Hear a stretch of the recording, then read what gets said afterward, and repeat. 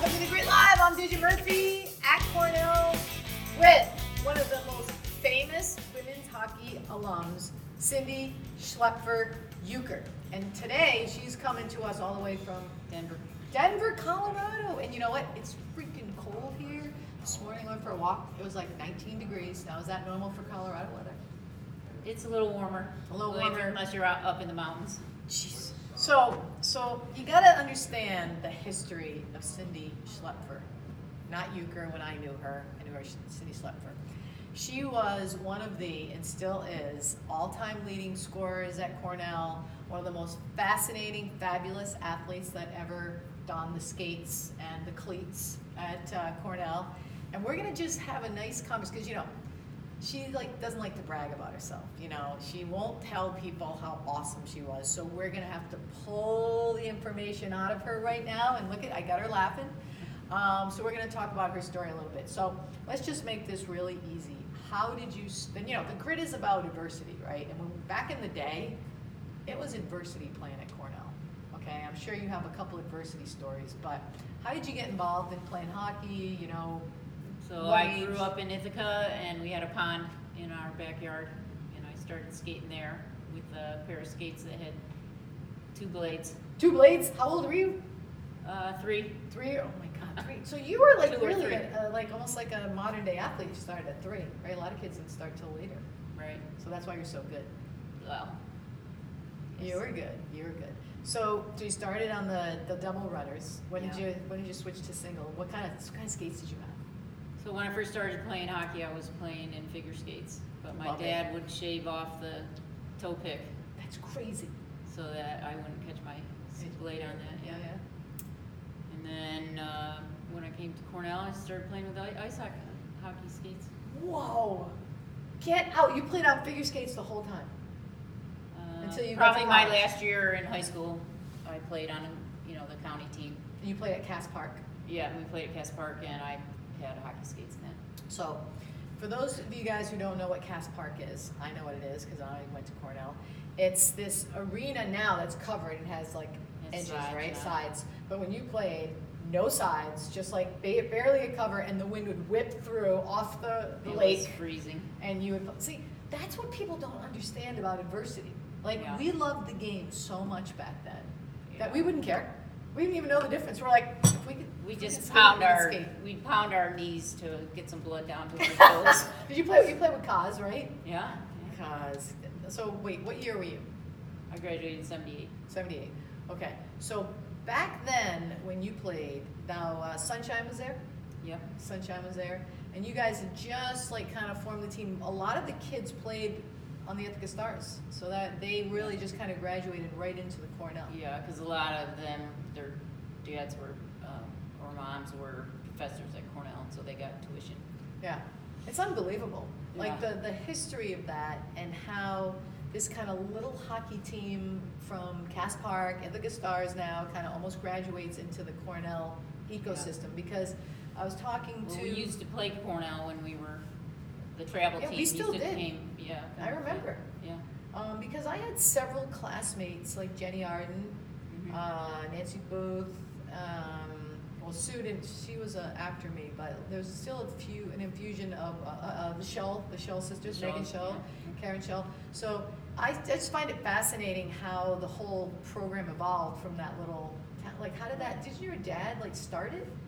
My dad and the Stanton's dad, right. Dr. German. Right, Gene German. Because they had 3 kids, 3 girls, and they all started this home league. Okay, like a house league. House league thing. Yep, and then there was 4 teams: blue, white, green, yellow. That's unbelievable. They had that many girls. Red. Playing. So there's like 5, and then from that we had a travel team. Okay. That played, and Martha Bazell played. Right. And so then we had a travel team, and we'd go up and we'd play St. Lawrence and Potsdam and Cornell and.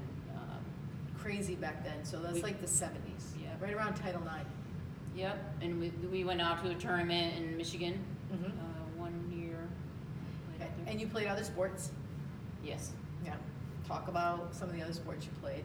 In high school, I was in the marching band, then I played volleyball, basketball, ran track and softball. Just a couple things. Yeah.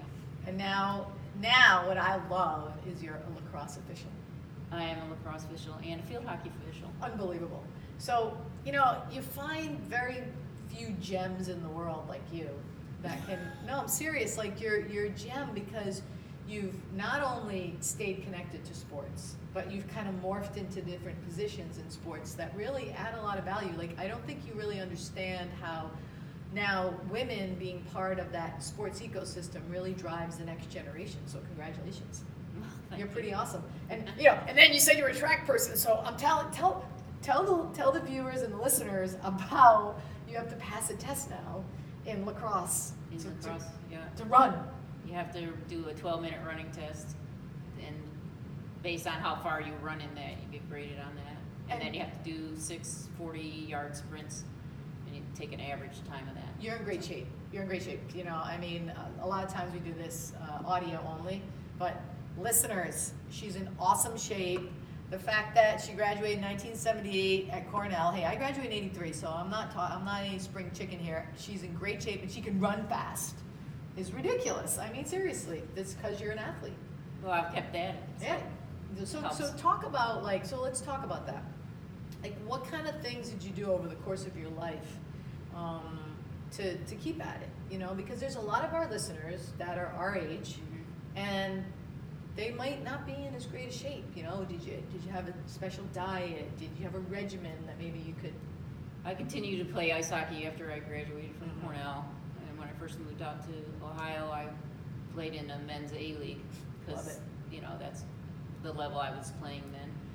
And then I became a player coach at Ohio State for their women's club team, which we kind of started. And you don't get any credit. And then that's it.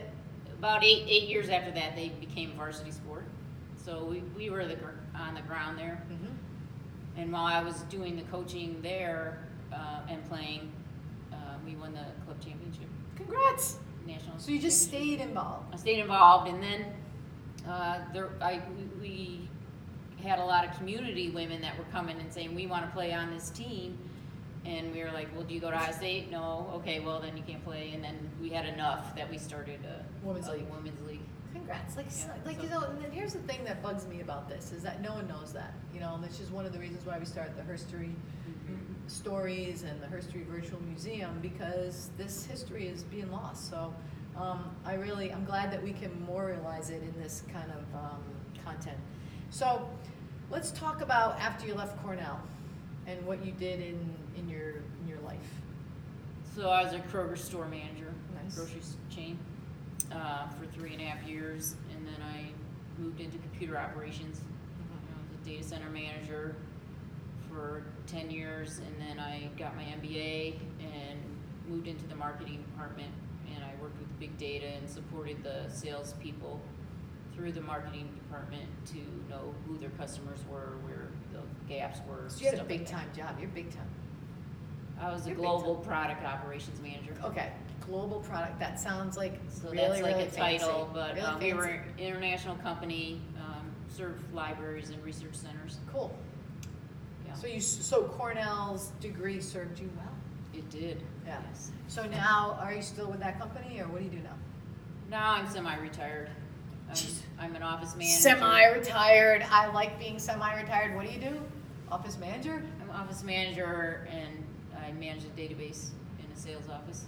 Congrats. Yep. And then I officiate women's lacrosse and field hockey. Do you love life?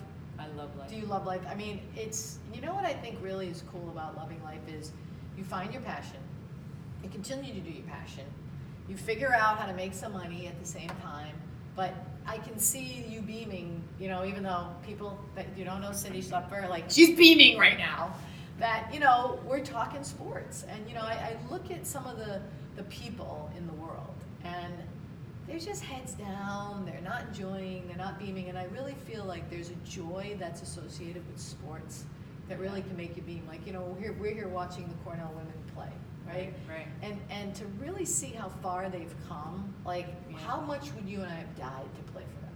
Like, in that environment? right? Absolutely. And it's you know, I mean, for people who don't know, can you just tell them, because they're probably sick of hearing me, like what kind of locker room like you had when you were in college? Did you have a locker room? Well, we didn't have a locker room to start. Yep. And then we used a supply room, I think, for Yep. a little while. They Yep. set up chairs and Yep. stuff.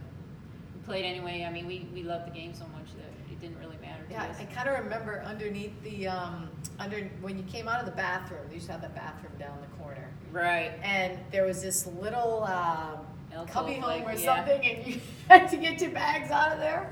Yeah. And then I think we graduated into getting a room next to the ladies' room, and we had Yeah. folding chairs. I don't know if you had that locker Yeah, room. we had folding chairs, but we never kept our stuff at the rink. You know, we Yeah. carried it back and forth with us all Yeah. the time. So when you went into the club program at Ohio State, it was the same thing probably, right? Crazy. Yeah.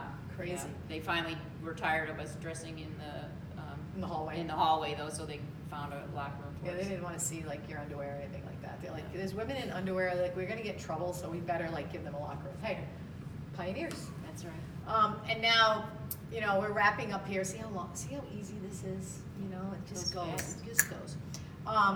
You were.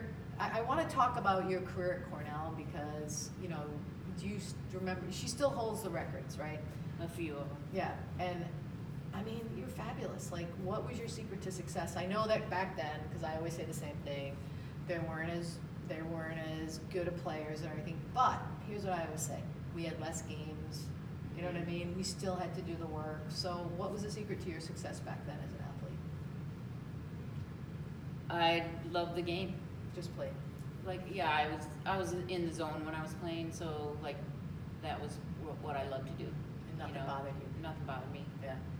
They tell us to do wind sprints, and we did them gladly. Yeah. Thank you know, you. whatever. Well, because you were glad to have a coach back then. Yeah. Remember? Yeah. I mean, you know, Bill did the best he could. He was a guy that lived in town. Mhm. And he was a painter by trade, and you know we were lucky to have a coach. So Yeah, I mean, we played on the pond before, you know, before I played organized, so I think that helped a lot. yeah, I feel like that probably added a lot of creativity to your game and helped you score goals. Yeah. You know, because you had to go around those sticks that was Right. sticking up in the in the pond. Right.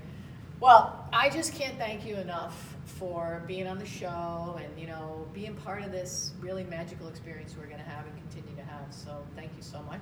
It's great to be here. Yep, and we're not seeing the last of you, by the way. We're going to figure out another way to get you involved with the grit and the herstory. Sounds great. All right, well. Look forward to it. Hug to the, all right. This is The Grit Live. Digit Murphy with Cindy Schlaepfer, Youker, out.